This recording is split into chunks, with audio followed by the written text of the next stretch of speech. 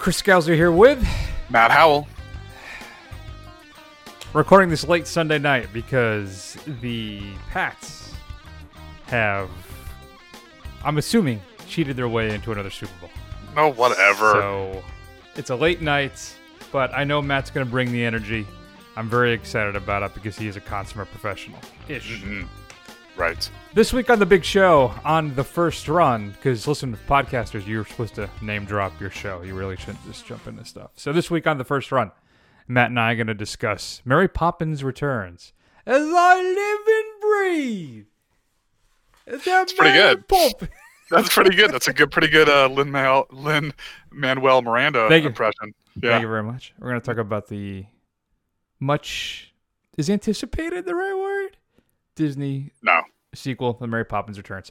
And of course, Clint Eastwood returns not just to the directorial chair, but he acts for the first time since Trouble with the Curve in The Mule. And the question on everybody's mind is how many threesomes will he participate in this film? And then, of course, with so much movie news going on, it's the return of the lounge, which is basically our general kind of BS time for about 20 minutes. So we got to get Matt into bed, so let's get this train rolling. Here's a clip from As I Live and Breathe. Father! Aunt Jane! Come quick! Quickly! What is it, Georgie? Has something happened? I was flying a kite and I got caught on a nanny. Whatever are you talking about? Come look! Wait, where did you get that kite? I found it in the park. She kept it from blowing away. Mary Poppins. Close your mouth, please, Michael. We are still not a codfish. Jane Banks. Still rather inclined to giggle, I see. Good heavens. It really is you. You seem hardly to have aged at all. Really? How incredibly rude. One never discusses a woman's age, Michael. Would have hoped I taught you better. I'm sorry, I didn't... You came back. I thought we'd never see you again. It is wonderful to see you. Yes, it is, isn't it? Was it, Matt? Was it wonderful to see Mary Poppins Returns? Now, I'm assuming you saw this with your lovely young child. You're correct. I did see this with my lovely young child. That is right. So, it's been a long time since the first Mary Poppins film, 1964, with Julie Andrews and Dick Van Dyke, and I think certifiable classic, right? Mm-hmm. Yeah, I would say that's fair. And we watched it again over the holidays. We went through a kind of rotation of classics, Wizard of Oz. We popped in Mary Poppins, and that film still does hold up. It is just wonderful. Okay. So, this is a sequel / kind of reboot, relaunch, I believe. Right. What were your thoughts? And were you happy and excited that we finally got a sequel to the original? So I don't think the original was really begging for a sequel, if I may be so bold. I think the leaving well enough alone would have been fine. Honestly, as longtime listeners of this show will know, I'm not a huge fan of musicals, so this is a tough sit for me. I whatever magic the first one had, this one was absent, and I just have to assume that's just because of we don't have Dick Van Dyke or Julie Andrews. Julie Andrews, yes, I'm drawing a blank. I'm sorry. In the title roles, I think they brought all of the charm to the role, and honestly, it was kind of boring. Yeah, I was kind of wondering about that myself. I think one of the big two failings for me for the film is the music. The songs just don't seem to have the same impact to me. I don't think it's just nostalgia either. I think there really is. They just weren't as good as the original. And it tries to kind of replicate those moments, right? When, there's the sidewalk chalk art jumping into, this time it's a bowl. They try to kind of recreate a whole bunch of those different things. There's the upside down house when before they'd laugh and float in the air, all that kind of stuff. And it just felt a little hollow to me, unfortunately. There are a few moments that I thoroughly enjoyed, but as a whole, the film didn't really ever connect with me. And I don't know if that's because I'm not a kid.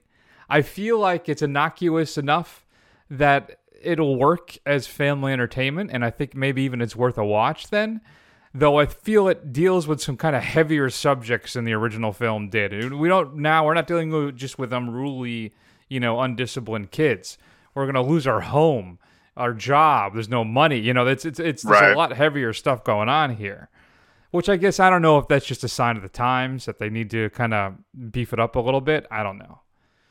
Still, it's okay. It's competently done, and I think for a kids film, for a family movie, it's good. It's fine. Yeah, and I mean, as somebody who probably sees a lot, I see out of the two of us, I would hope I see the bulk of the family films.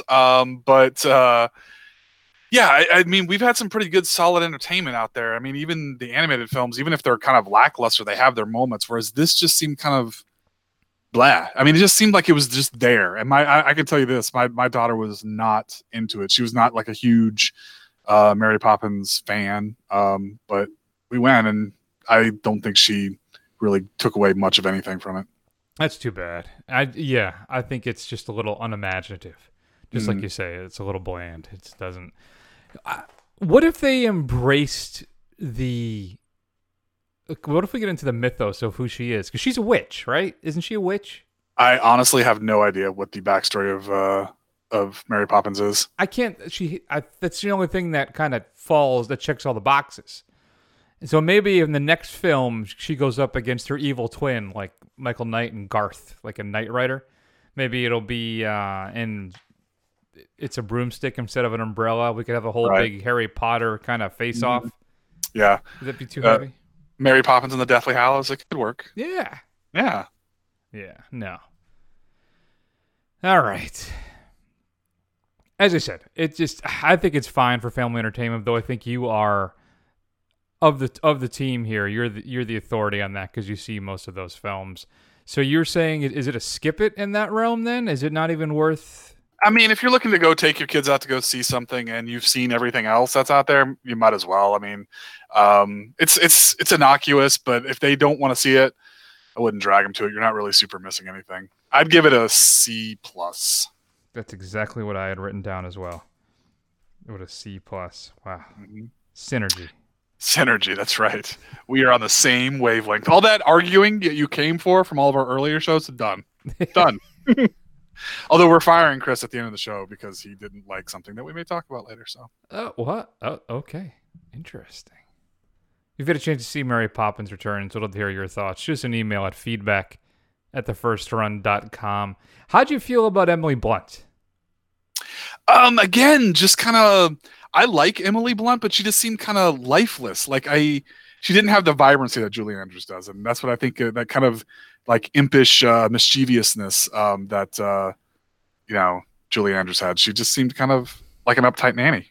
Well, we get Dick Van Dyke. I don't understand why they couldn't get Julie Andrews. Angela Lansbury's in this thing, but we can't get Julie Andrews to do a cameo or something. I didn't quite get that. Maybe Julie Andrews didn't want to do it? Maybe. I don't know. I'm like, wait a minute. Has she passed? Like, when I got home or I got out of the movie, I looked up my phone. I mean, she's still with us, right? Yeah, and she is. So I don't know. I just thought that was weird. Maybe you're right. Maybe it was just something she just was not interested to participate in. So, interesting. Again, feedback@thefirstrun.com. Share us your thoughts on Mary Poppins Returns. Maybe you love that whole... gaslight guy montage song that went on. This felt like for 20 minutes. I don't know. Maybe I missed something. The lamp ladders that take the place of the chimney sweeps? Yes. Yeah. All right, Matt. So let's go ahead then and let's move on because we still got to get you all tucked into bed for the night. And of course, as always, every episode is specifically mastered for a particular listening experience. This one is magically putting away your clothes in your brand new wardrobe or in any wardrobe or dresser. Very good. All right. I don't get very many opportunities to do that, so I won't be listening to this very often. Damn it. That's true. I never thought about it that way. Wow, yeah. A lot of these experiences are very hard to come by. They are. They really are. But you know what? I appreciate we think outside the box. Anybody can say this is mastered for a run. Who cares about that? No. We master it for a run away from katana wielding hitmen on bicycles. That's really what we work it out for. We really want to get that perfect sound for you. Mm-hmm. So coming up on Blu-ray and DVD this upcoming Tuesday, January 22nd, is a film I saw, you did not, that is, I think, just unfairly missed. I don't know. This didn't have the impact I thought it would. So here's a clip. Jan, the ship is stable. They're going to be all right. He's okay, Jan. I need you to go home. Fine. Turn the box back on. I'll see what I can do. Turn the box back on now. Oh, there's security protocol. Well, I don't give a damn. I've got a dozen cameras on my front lawn, Deke. Do you want me telling them what's going on? Jan, you have to trust us. We've got this under control. No, you don't. All these protocols and procedures to make it seem like you have it under control. But you're a bunch of boys making models out of balsa wood. You don't have anything under control. That is Claire Foy in First Man, starring, of course, Claire Foy and Ryan Gosling in the story of Neil Armstrong, directed by Damien Chazelle, who gave us Whiplash and La La Land. Just didn't really hit this past year, and I'm not quite sure why. It is good. I don't know if it's quite as good as his other two films. I felt it was a little cold and distant, but I thought also may have been Chazelle's intention, and I just did a poor job of taking it in. It's coming up, obviously, this upcoming Tuesday, the 22nd, on 4K and Blu-ray. I think I definitely want to see this again. I'm wondering if I will. I feel, Matt, that I'm going to appreciate it more on a second viewing. Okay. Include some deleted scenes, a bunch of making featurettes as well, and feature commentary from Chazelle, as well as the screenwriter and editor of the film. How to Train Your Dragon 2, which I understand is a great little series. Have you seen this sequel? Yeah, I really like the How to Train Your Dragon series. It's pretty good. So it's the sequel that's coming out, includes commentary by the director and a whole bunch of other featurettes, a trivia track, a Frozen episode from DreamWorks Dragons, Defenders of Berk, a Book of Dragons short, and some other commentaries as well. The Hate You Give. Star Carter is constantly switching between two worlds, the poor, mostly black neighborhood where she lives and the rich, mostly white prep school she attends. The uneasy balance between these worlds is shattered when Star witnesses the fatal shooting of her childhood best friend Khalil at the hands of a police officer. Includes 3 extended scenes, 5 featurettes, and an audio commentary. Johnny English Strikes Again is being released. It includes audio commentary by director David Kerr. I have not seen any of the Johnny English films. Have you? I have not, no. Fair enough. So let's move on. Coming up on Blu-ray for the first time from Criterion. I don't know how to describe this. Just a horrifyingly gripping film. I don't know if you've ever seen it, Matt. 4 months, 3 weeks, and 2 days. Are you familiar with this? I have not, no. So Romanian filmmaker Christian Mungi shot to international prominence with his rigorously realistic Palme d'Or winning second feature. In 1987, during the dictatorship of Nicolae Ceausescu, college roommates Otila and Gabita seek an illegal abortion for Gabita. And it is just everything she goes through. It is a horrifying film, though, that I think must be watched. It includes a new 4K restoration of the film, some brand new interviews as well, and some alternate and some deleted scenes and a bunch of other stuff. But it's I don't want to say it's a one-timer, but it is still, I think, everything that needs to be seen. Okay. And then Elaine May crafted a gangster film like no other in the Nocturnal Odyssey, Mickey and Nicky, also being released by Criterion. Capitalizing on the chemistry between frequent collaborators John Cassavetes and Peter Falk. Includes a brand new 4K restoration of the film supervised by Elaine May, as well as a new program, The Making of the Film, and some new interviews with a few film critics and an audio interview from Peter Falk back from '76. Arrow, Matt, is releasing Waterworld on Blu-ray. It is yeah, go ahead. You remember when that was just considered outrageously expensive? They spent $200 million on it, and it was like the sky was falling. Now that's like an average summer blockbuster. That's budget. I have never seen Waterworld. Is it any good? Have you seen it? Yeah, I've seen it actually multiple times. Yeah, it's okay. It's weird. It's not great, but it's worth a Saturday afternoon, nothing better to do kind of watch. Well, now you can pick it up with a 2-disc limited edition, a brand new restoration. It's a 4K scan of the original negative. And includes 6 collector's postcards, a double-sided fold-out poster, a limited edition 60-page perfectly bound book. I don't know how they know that. Reversible sleeve featuring the original and as well as newly commissioned artwork. Disc 1 features a theatrical cut. Disc 2, which is an limited edition exclusive, Matt, are 2 extended cuts of the film. The US TV cut, which runs 40 minutes longer, as well as the extended European Ulysses cut, which includes censored shots and dialogue. So if you're a Waterworld fan, this looks to be the reveal or release for you. Well, you can muster up a lot of enthusiasm for that. Yeah, well, yeah. I've never seen it. I hear it's supposed to be okay, entertaining. That's what you just said. That's true. And I'm never wrong, so. Fair. Coming up from Shout Factory is an all-time classic starring Sylvester Stallone. A brand new 2K remaster of the film, Matt. And what is this? 5 new featurettes, include basically all interviews with actors and actresses from the movie, but not the big actor, not the big interview. And that is, of course, Stallone's Cobra, which is something else. If you haven't seen Cobra, it has one of my all-time favorite scenes, Matt, when he's eating the slice of pizza and he cuts it in half with a pair of scissors. Really? And then eats it. And I don't know why he does that, but he does. So Stallone basically hunts a gang of serial killers, which apparently is a thing. And then you can watch him do that in some great, cheesy, awesome 80s dialogue.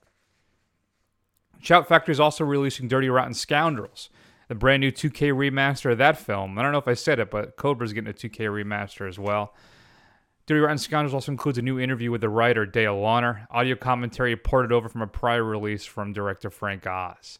Again, Shout Factory with a 4K remaster of 10 to Midnight, the Charles Bronson film where he plays an LA detective who's hunting a serial killer. There's a whole bunch of new featurettes on that, including some new audio commentaries and interviews with some of the production people and actors. MVD is releasing the movie Double Dragon. Yes, there was a movie about Double Dragon. Includes 2 brand new making of featurettes and a new high-definition transfer. Twilight Time has a bevy of new releases, limited to 3,000 copies only. Beat the Devil, directed by John Huston, written by Truman Capote. Return of Frank James, directed by Fritz Lang, starring Henry Fonda, which is a revenge western. Yanks, which stars Richard Gere and Vanessa Redgrave. And then Untamed, starring Tyrone Power. So if you're familiar with any of these films, and they got a limited run coming from Twilight Time. And then Best Friends or Best Fiends, Parts 1 and 2, officially being released as a package. This is the Greg Sestero, Tommy Wiseau reunion films. I got to meet them last year and see Part 1. I did not see Part 2, unfortunately. I will have to catch up with it. It's not like The Room, but Sestero does a good job of capturing Tommy in all his glory. So, there you go. Straight to DVD pick of the week, Matt, is going to be She-Borg. When an alien fugitive crash lands into a local puppy farm and begins turning people into machines that feed on puppy flesh, Dylan and her BFF Eddie have to decide whether or not to take on the She-Borg menace and save the world. Puppies. That is sad. What should we be streaming this week that hopefully doesn't involve a puppy farm? Sure. So one of our favorite movies of the past year that came out in 2018, a good little indie film, Sorry to Bother You, is available on Hulu. It's the story of a young man who learns how to speak white for his telemarketing job, and he quickly moves up the ranks, and it just gets weirder and weirder and weirder. The ending you may or may not be on board with. We'll see. But Armie Hammer is a delight. So he is a good time in this. So it's a really, I think anybody can be on board on this for at least 3/4 of this film. That's enough for me to give it a recommendation. Oh, for sure. That's a good one. All right, let's move on then, Matt. We got to get Matt into his jammies. All right. I'm going to take another quick break. I'm in my jammies right now. Thank you very much. Go Rams. And we're going to come back and... No, go Rams. Let's not do this. Let's talk about the Mule.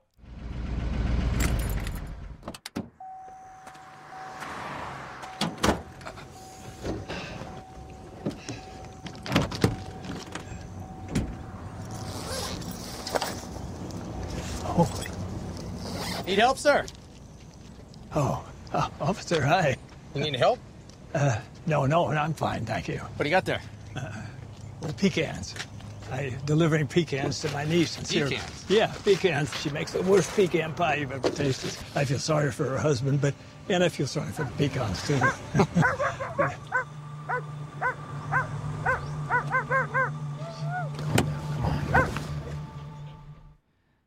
All right, Matt. So why don't you tell the fine folks at home or on the road or cleaning up their bedrooms magically by putting their clothes into their dressers, what is the Mule all about? And then answer the question for me, if this is indeed it, is this a good final acting swan song for Clint? Okay, so the Mule is about a elderly man who was really into raising rare flowers. He's a horticulturist. He's lost all of his money because obviously, shock of all shocks, horticulture doesn't pay the bills very well. So he gets on as a drug mule for a shadowy cartel from south of the border that is up in Illinois for some reason, and he's going to drive it south because nobody would expect an octogenarian drug mule. And that's basically it. Now to your second question. This is no. I would say no. This is not a good film to exit on. But honestly, he might as well just go ahead and quit with the acting right now. And if some of his more recent directing work is indicative, get rid of that too. I think Clint needs to hang it up. You think so, huh?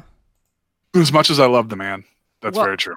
His filmography directorially has always been kind of hit and miss. Sure. Like he'll do, Unforgiven, which could be the greatest Western of the 20th century, maybe. But then he'll do like Bloodwork, which is just not good. The 1517 to Paris was atrocious. It's just, oh my gosh. Terrible. Sully was okay, and I really liked American Sniper. I think it was like my number 2 or 3 film of that year. Yeah. But Trouble with the Curve was a disaster. Of course, he just acted in that, I believe. He didn't direct that. J. Edgar, not great. Hereafter, not great. I did not see Invictus. Changeling was solid. Gran Torino, I think, may have been the one to go out on. I agree. So, all right. So you're saying this is not a good one for him to go out on performance-wise, or at least maybe it's the film that's the issue. Where do you lean on that? It's because I thought his performance on this was solid. I thought he turned in some solid work on this. There were times where I felt like I was watching my grandfather, and I'm going through my head I haven't talked to him like in a week or two. I wonder if he's running a shipment from New York to somewhere else, up to the Canadian border. Well, he's in his 90s, so probably not. Well, I mean, Clint's 88, so pretty close. Okay.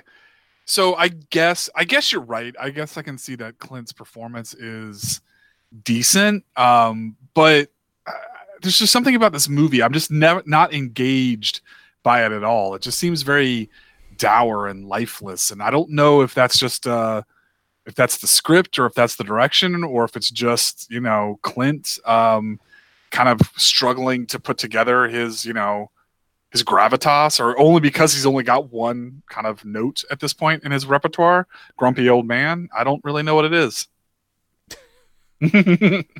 Could be all of those things, to be quite honest with you. Initially, when I was watching this thing, I thought there's some kind of vanity project for Clint. He's like, I want to go make one last film and I want to act in it and have as many naked women and threesomes as possible. And then I thought, I found it was actually based on a true story. And I'm like, maybe then that's why he optioned it. I don't know. There you go. Well, so, I mean, why don't you keep talking about threesomes? Tell the listeners. I'm sure they all want to know how many threesomes are in this film. Well, how many is too many, I think is the question. Is one too many? There's 2. 2 of them. And and that's just what he sees on camera. This could be his life now, for all I know. It's true. Could be. Now, I'm sure, here's the funny thing. So I heard about that going into the movie. And then my first thought was, I'll bet you he's had a ton of those in his real life. Like when he was in prime Clint mode. Yeah. That he just must have been, but Now, probably still the same. And I think then I'm like, maybe it's just jealousy. I think it's what it is. Maybe. You think that's what it is? Could be. Yeah. Not now, but when I was younger. I'm happily married now. Mm-hmm. But you know what? I don't know. I mean, I can barely give enough attention to one woman. I can't imagine having the... That's another story I got from my therapist. 50 years from now when you're pushing 90, maybe you'll have learned everything. Maybe that'll be the time.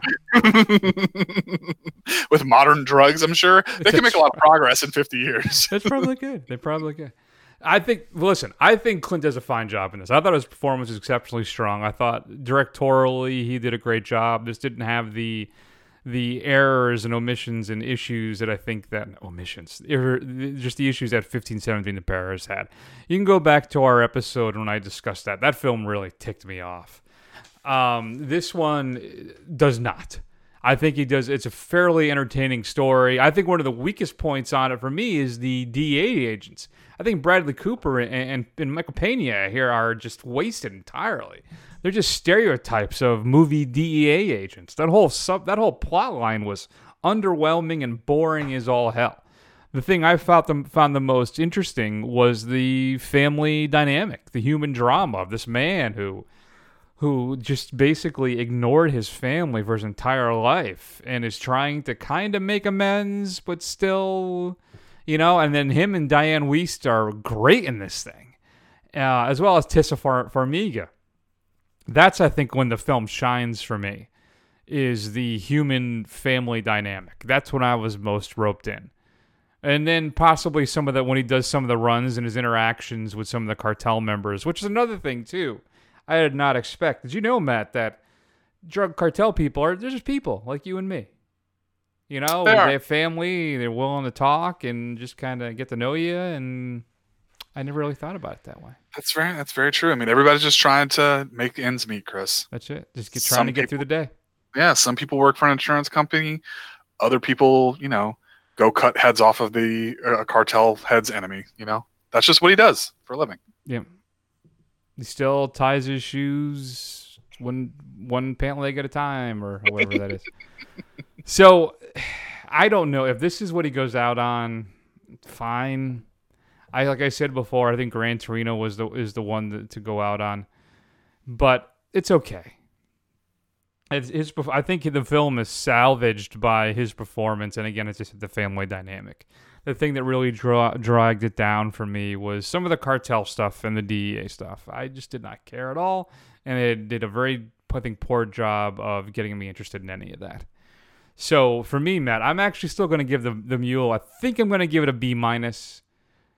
I vacillate between that and C+, but I think this stuff with him and Diane Wiest, especially near the end when he goes to visit her, I thought was particularly moving and well done. So I think I'll stand by my guns and go with the B- on the Mule.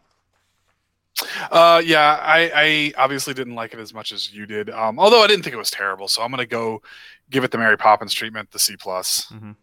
Can we call it C+ the Mary? Sure. Let's just call a C+ now on the Mary Poppins treatment. All right. Can't wait. Sure. I'm going to give it an MP. An MP? An NPR, a Mary Poppins Returns. If you've had a chance to see the Mule, shoot us an email at feedback@thefirstrun.com. We'd love to hear your thoughts as always. Next up, it's going to be The Lounge. This is when Matt and I just kind of tossed out a bunch of stuff that happened over the last week or so in the movie world that tickled our fancy, that we wanted to share with you. We got some major news about a day or so ago. And I got to tell you, Matt, I don't know if it was the wrong decision. Maybe it was right. Here's a hint. Superman was a beacon to the world. Why aren't you? You're an inspiration, Diana. You don't just save people. You make them see their better selves. And yet, I never heard of you until Luther lured you out by stealing a picture of your dead boyfriend. You shut yourself down for a century, so let's not talk about me moving on. You know that if she kills you, we'll cover for her. We are not enough. Each of us in our own way is held back, and I promise you, Steppenwolf is not out there talking about ethics. He's trying to burn down the world. Can you spot the Joss Whedon interjection in that scene? Any ideas? Any guess? Any questions? I think it's when it's the Flash. Mm-hmm. Saying that they would cover for Wonder Woman if she kills him. Yeah, I would believe so. So, if you haven't heard the news, basically the head of WB Pictures has said that basically the Marvel track of the shared universe for DCEU is done. And that they're moving on. They're going to focus on the solo films with directorially focused efforts. And, okay. You know what? I think if that's where we got to go, that's fine. They botched it in the first place because they rushed the whole thing out. There's stuff coming out this weekend as well, is that the studio had a very heavy hand in the whole thing, and we're not letting them kind of do, or Snyder do what he wanted to do. Now, granted, remember, the earlier reviews of Justice League, Matt, was that it was unwatchable. Mm-hmm. But that he wanted to set up these individual films first, just like the MCU did, right? And then eventually do the Justice League film. And they're like, no, we need to cash in on this now. So do a Superman, do BVS, and then we got to get that Justice League movie cooking. And I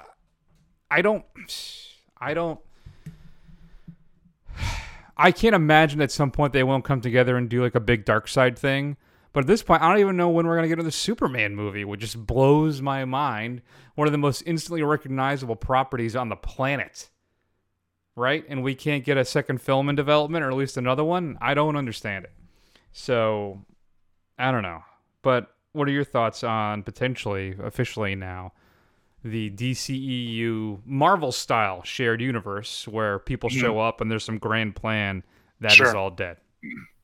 You know what? I'm fine with it. I think it's probably the way to go. As you said, they botched it from the beginning, and it's just always kind of smacked as like kind of an also-ran. Like they were obviously aping their competition, and they were just delivering subpar results. And it wasn't a good look for them because honestly, DC, they didn't deserve that. I mean, they have like the most iconic characters that there are out there, and they're just kind of wasting them. So as a way of differentiating themselves from Marvel, I think it's probably a smart move. Just kind of reset. Wonder Woman's doing fine on her own. Aquaman's obviously doing fine on her own. We're kind of going scattershot with the Joker anyway. Affleck doesn't want to do it anymore. Get rid of him. Let's have another different Batman. Let's do something different. Gotham by Gaslight, like is what we keep asking for. Right. Something like that. I'm completely fine with it. And I'm not surprised that there's not even another Superman movie. Even in the works right now, just because I'm of the opinion that Superman's hard to write like a compelling story for. No, because, he's not. Yes, he is. That is such a weird kind of... there's two issues, right? Is because he's the Boy Scout, but also he's so powerful, right? Those are the two things, I guess, that work against him.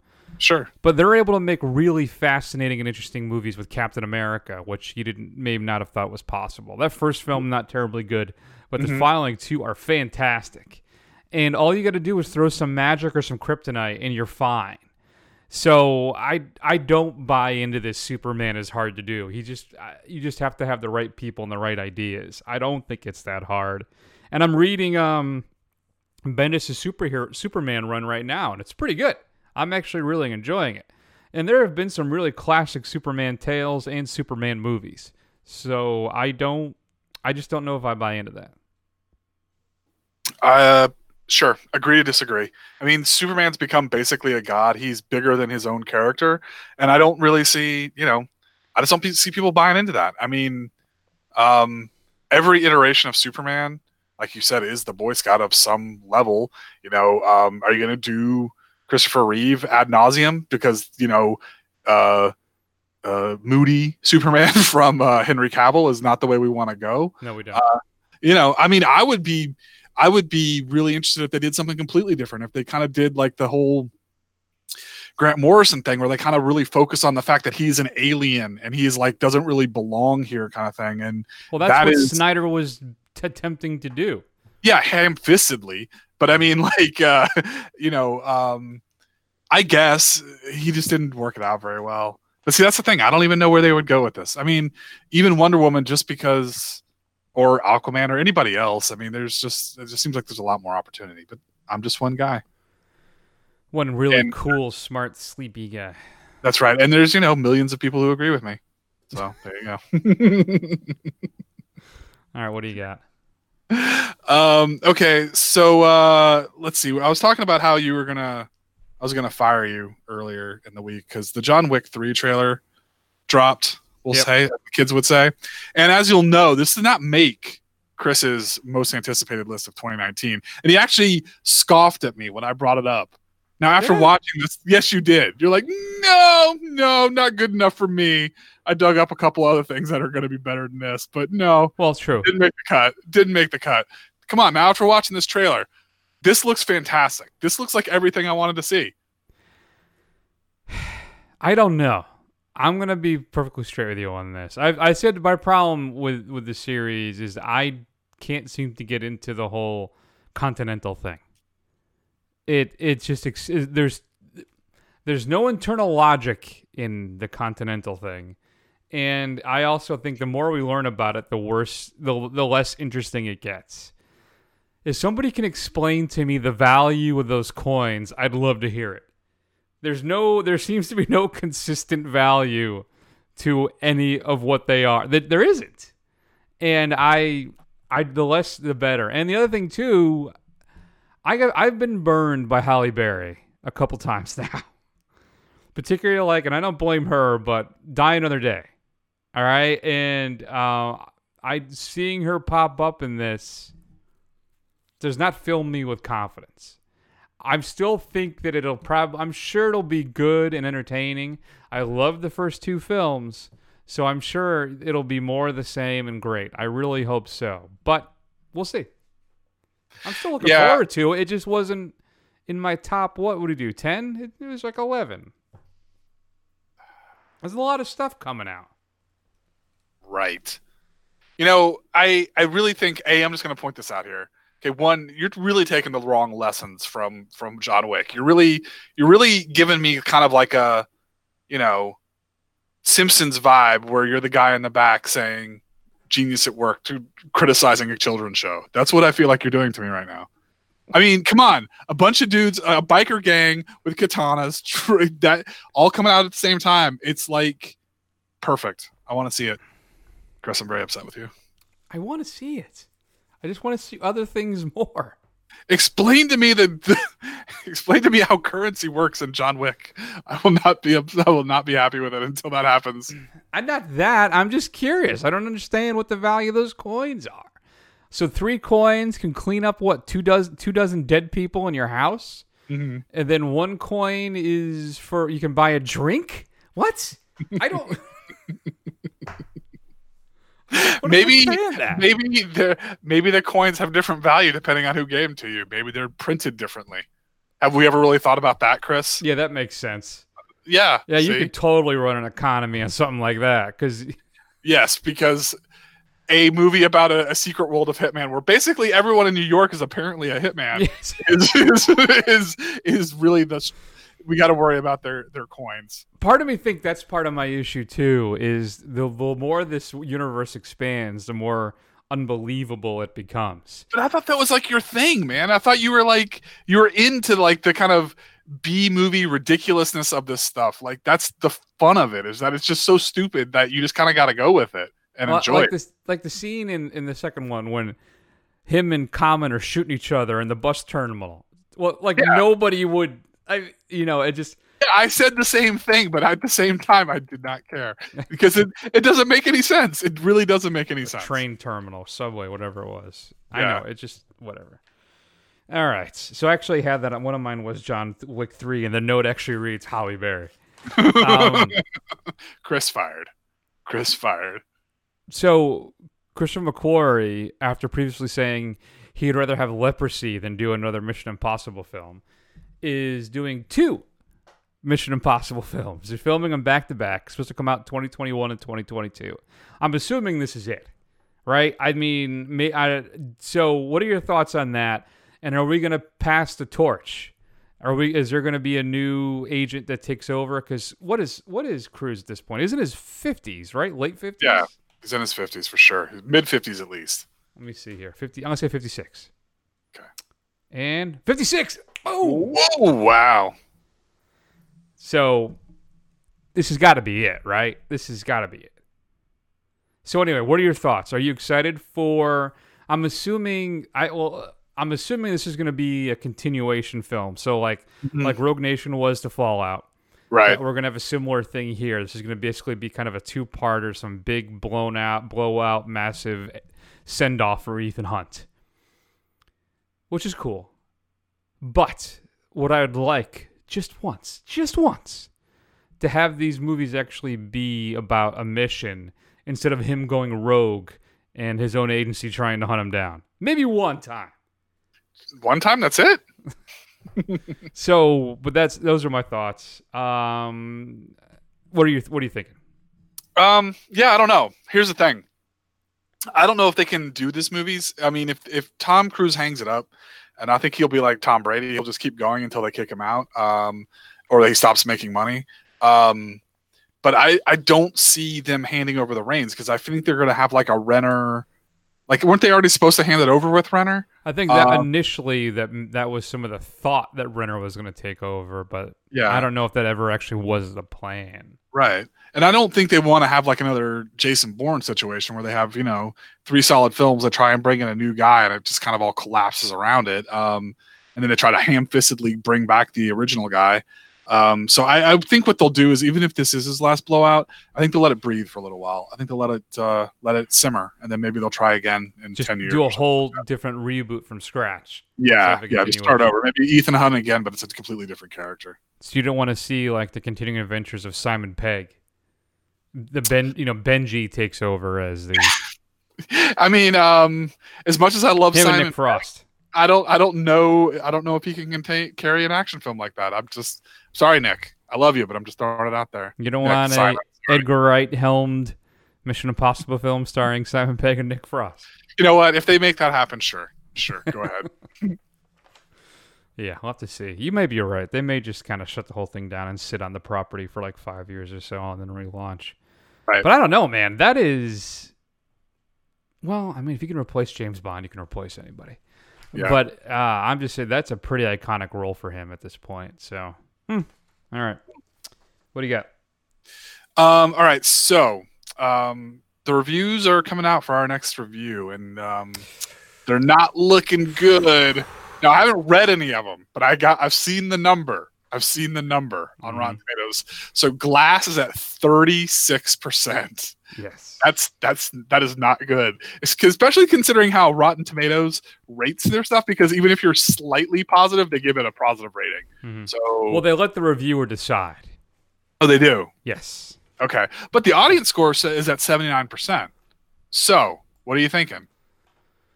How you feeling about this, Chris? Because we were pretty anticipating for this. Here's what I think. Stoked. Well, here's my problem. My original theory is blown apart by the audience score. My original theory was that the current state of superhero movies have passed Glass by, and that what Shyamalan's doing here won't work for today's audience. Except that it's got an 80% audience score, so that blows up that theory. I'm assuming there's some big twist that maybe this whole thing takes place in some kid's mind at the end or something like that. I don't know. But it's...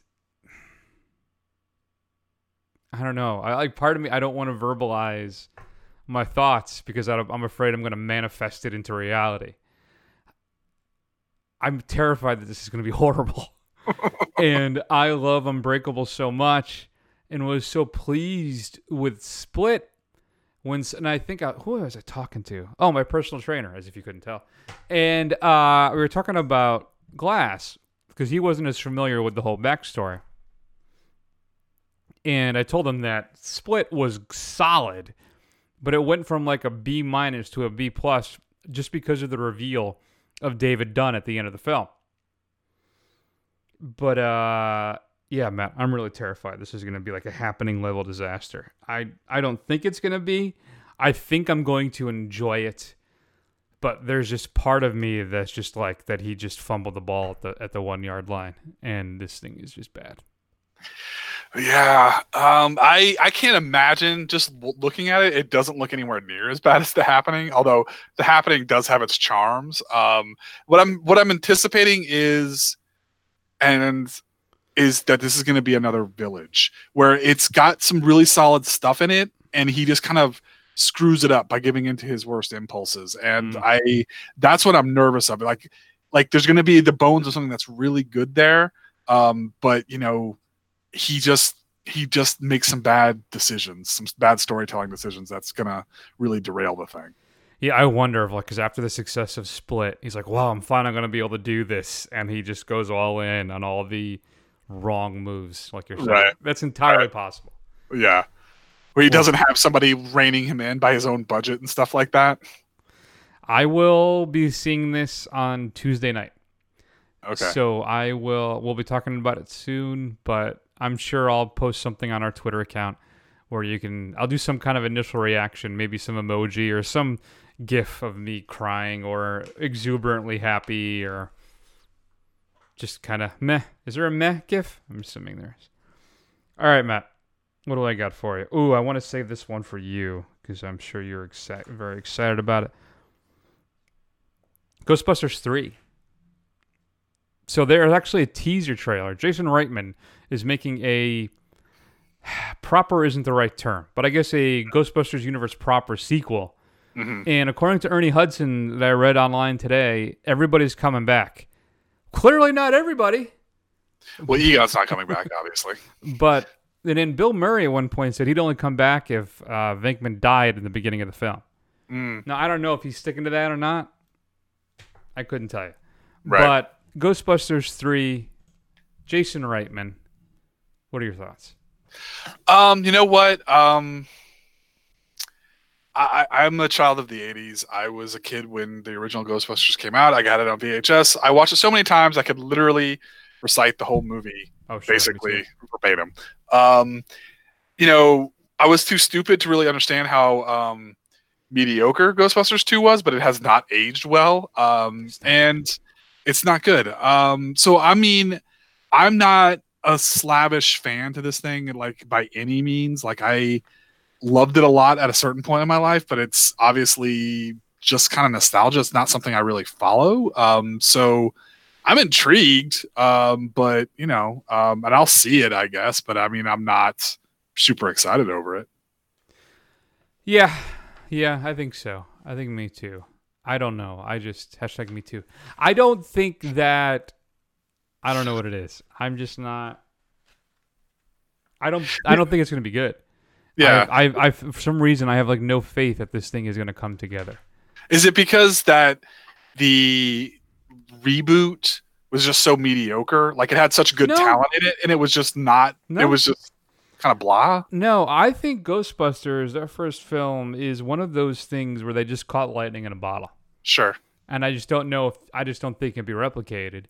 And they didn't. They haven't yet. There was a sequel. There was a reboot. Neither of them terribly good. The reboot is it's not bad. It's okay. Yeah. But it's still. I just don't know. I think it's just one of those. This happens occasionally in cinema and in life, where just everything just kind of clicks and comes together perfectly at the right time. Mm-hmm. And I just don't feel it. I don't know. Maybe I'll be pleasantly surprised. Well, what do you think about Leslie Jones going on a Twitter tirade about how she thinks it's bunk that they're making one that's kind of abandoning what they did? Welcome to Hollywood. Hollywood, especially big budget films like that, is not so much focused on artistic integrity. Right. It's about making money. Right. And it's as simple as that. I know. Yeah, it just didn't bring in the dough. I mean, the problem, and I read something that was very interesting. I never really thought of this, that one of the big problems with it is that Feig, he relied too much on improv and ad-lib, that style of comedy, where it didn't really work. If he had tried to be a little stricter, it might have worked out a little bit better. Which is I think is a fair point. That'll happen. Like movies like The House, which could have been hilarious, and it's just okay, maybe. Yeah. When you let the improvisers, I'll get there, do their thing, and unfortunately, what may seem hilarious in the moment just doesn't translate well on screen. Yeah. So that could very well be the issue. That makes a lot of sense to me. Yeah, I mean, for every Anchorman or Step Brothers you get the house. Yeah. So although we did find out the perfect role that Chris Hemsworth needs to play in every single movie he's in. That's true. Like a himbo. Funny himbo, yes. Yeah. Mm-hmm. All right, what do you got? All right. So are you saving me a Spider-Man question? I certainly am. Okay. Well, I was going to ask a Spider-Man question, so why don't you just go ahead and ask me your Spider-Man question? I'm just asking for your thoughts on the Spider-Man trailer. And I feel like the reveal officially of our villain. Yeah. Knowing the origins of the character, I feel like I know exactly what this film's going to be about and what's going to happen. But I'm sure I'm still really enjoy it. So, but what are your thoughts on trailer, and how excited are you? And are you as excited as I am that we are getting the fishbowl? Yes, I'm super excited for the fishbowl. I'm really glad they're leaning into some comic book stupidity, which you don't see enough of in these things. I'm really looking forward to it. I mean, like I've said many, many times, I mean, Spider-Man's my favorite, so obviously it's already got a pretty high bar for me. But I think you're right. I mean, basically what I'm getting here is that Mysterio is going to doing like a syndrome kind of thing. He's playing the hero when he's actually creating the crises kind of thing. Right. So I don't know. And then I guess there's been some speculation that maybe he's going to actually have magic because his powers in the thing or in the trailer look like Doctor Strange, like the things he's shooting out of his hands and stuff like that. It looks like Doctor Strange's magic. But I don't know. We'll see. And also there's a hint, I don't know if you saw this, that Hydro Man is in it too. Oh, really? Because I guess there's a scene where there's a big water monster. At first I thought maybe it was a Mysterio illusion. Sure. Which is what he does. Yeah. But I guess behind it in the Hydro Man or the big water monster in the scene, like it says ASM like 122, or I can't remember the number, which is the issue that introduced Hydro Man into Marvel, the Marvel universe. So, or maybe that's just how they tag. Maybe it is all an illusion thing. They just kind of honor it by doing that. I don't know. Sure. So that's happening. But yeah, no, I think I'm gonna really love Gyllenhaal as Mysterio. I love Mysterio because it's such a crazy costume, right? And I can't wait to see it on the big screen. So that'll be fun. Mm-hmm. Yeah, I'm like I said, I'm glad they're leaning into the insanity. So what do you think it takes place? Do you think it takes place? I mean, what do you mean? Nick Fury's in this, so is it like pre-snap? No. Or is it post? It's definitely post. Yeah. Okay. All right. There you go. What? Yeah, you think Spider-Man's dead? No. I just didn't know if they were going to try and redo it in some other way or play with the timeline or something like that. I mean, I guess they could. Yeah. But you think they would announce that in the beginning of the trailer. You know, they would say like 2016, 2018, or whatever it is. Sure. 2017, so that you would know. And that way it'd also help the lack of a spoiler. It's like, oh, see, Spider-Man comes back. But no, I don't think so. Maybe it will be. I don't know. I have no strong opinion either way. Do you? No, I mean, yeah, I'm just curious. I don't really know how way it would go, but I couldn't. Maybe I think they should probably just make it directly after everything gets better in the new Avengers film and just leave it at that. That is my assumption. So, all right, Matt. I got a few things, but I'm gonna shelve one of them. Maybe for a what are the odds? Because we got the Oscars coming up, so we got some stuff to talk about. I think is it Tuesday or next Tuesday they get announced? Maybe Tuesday. I think it's this Tuesday. But I'm gonna give you. All right, I'm gonna do a quick call it for you, and it's gonna wrap me up for the day. Okay. You can only see one this year. Which will it be? Avengers Endgame or Star Wars Episode 9? Oh, that's tough. I can only see one this year. You know what? I'm going to play... ever. Like, this is it. One is gone. One, you never get to see one. So, not just this year. One or the other. Which one would you choose if you could only choose one? Man, that's tough. I guess my fandom right now is focused on Star Wars, so I'm going to say Star Wars Episode 9. But you ask me in a year from now that question, maybe I won't be as into Star Wars as I am at the moment, so I would change my answer. Yeah, I think that's the only answer, is Episode 9. Okay. I agree. You're pretty easy about that, huh? Yeah. Well, I've told you many times. I know exactly what's going to happen at Endgame. So I just don't know who's going to die.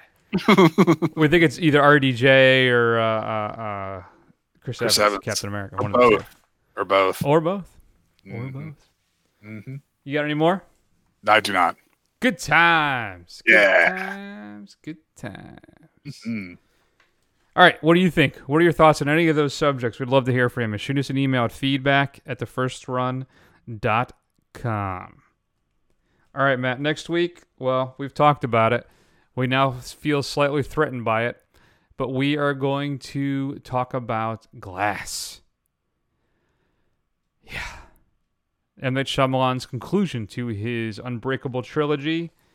We'll see how it turns out. Also, there's a bunch of other stuff that's available online, Matt, we got to talk about, so we'll figure something out. I don't know what you want to do yet, but there's a lot of stuff out there. There is.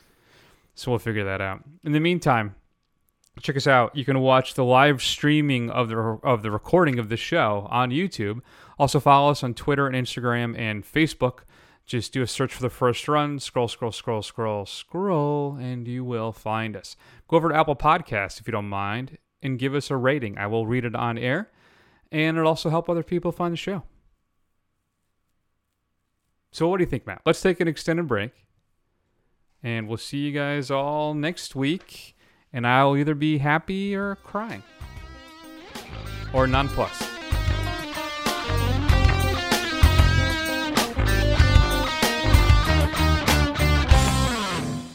Your disease, and I'm the cure.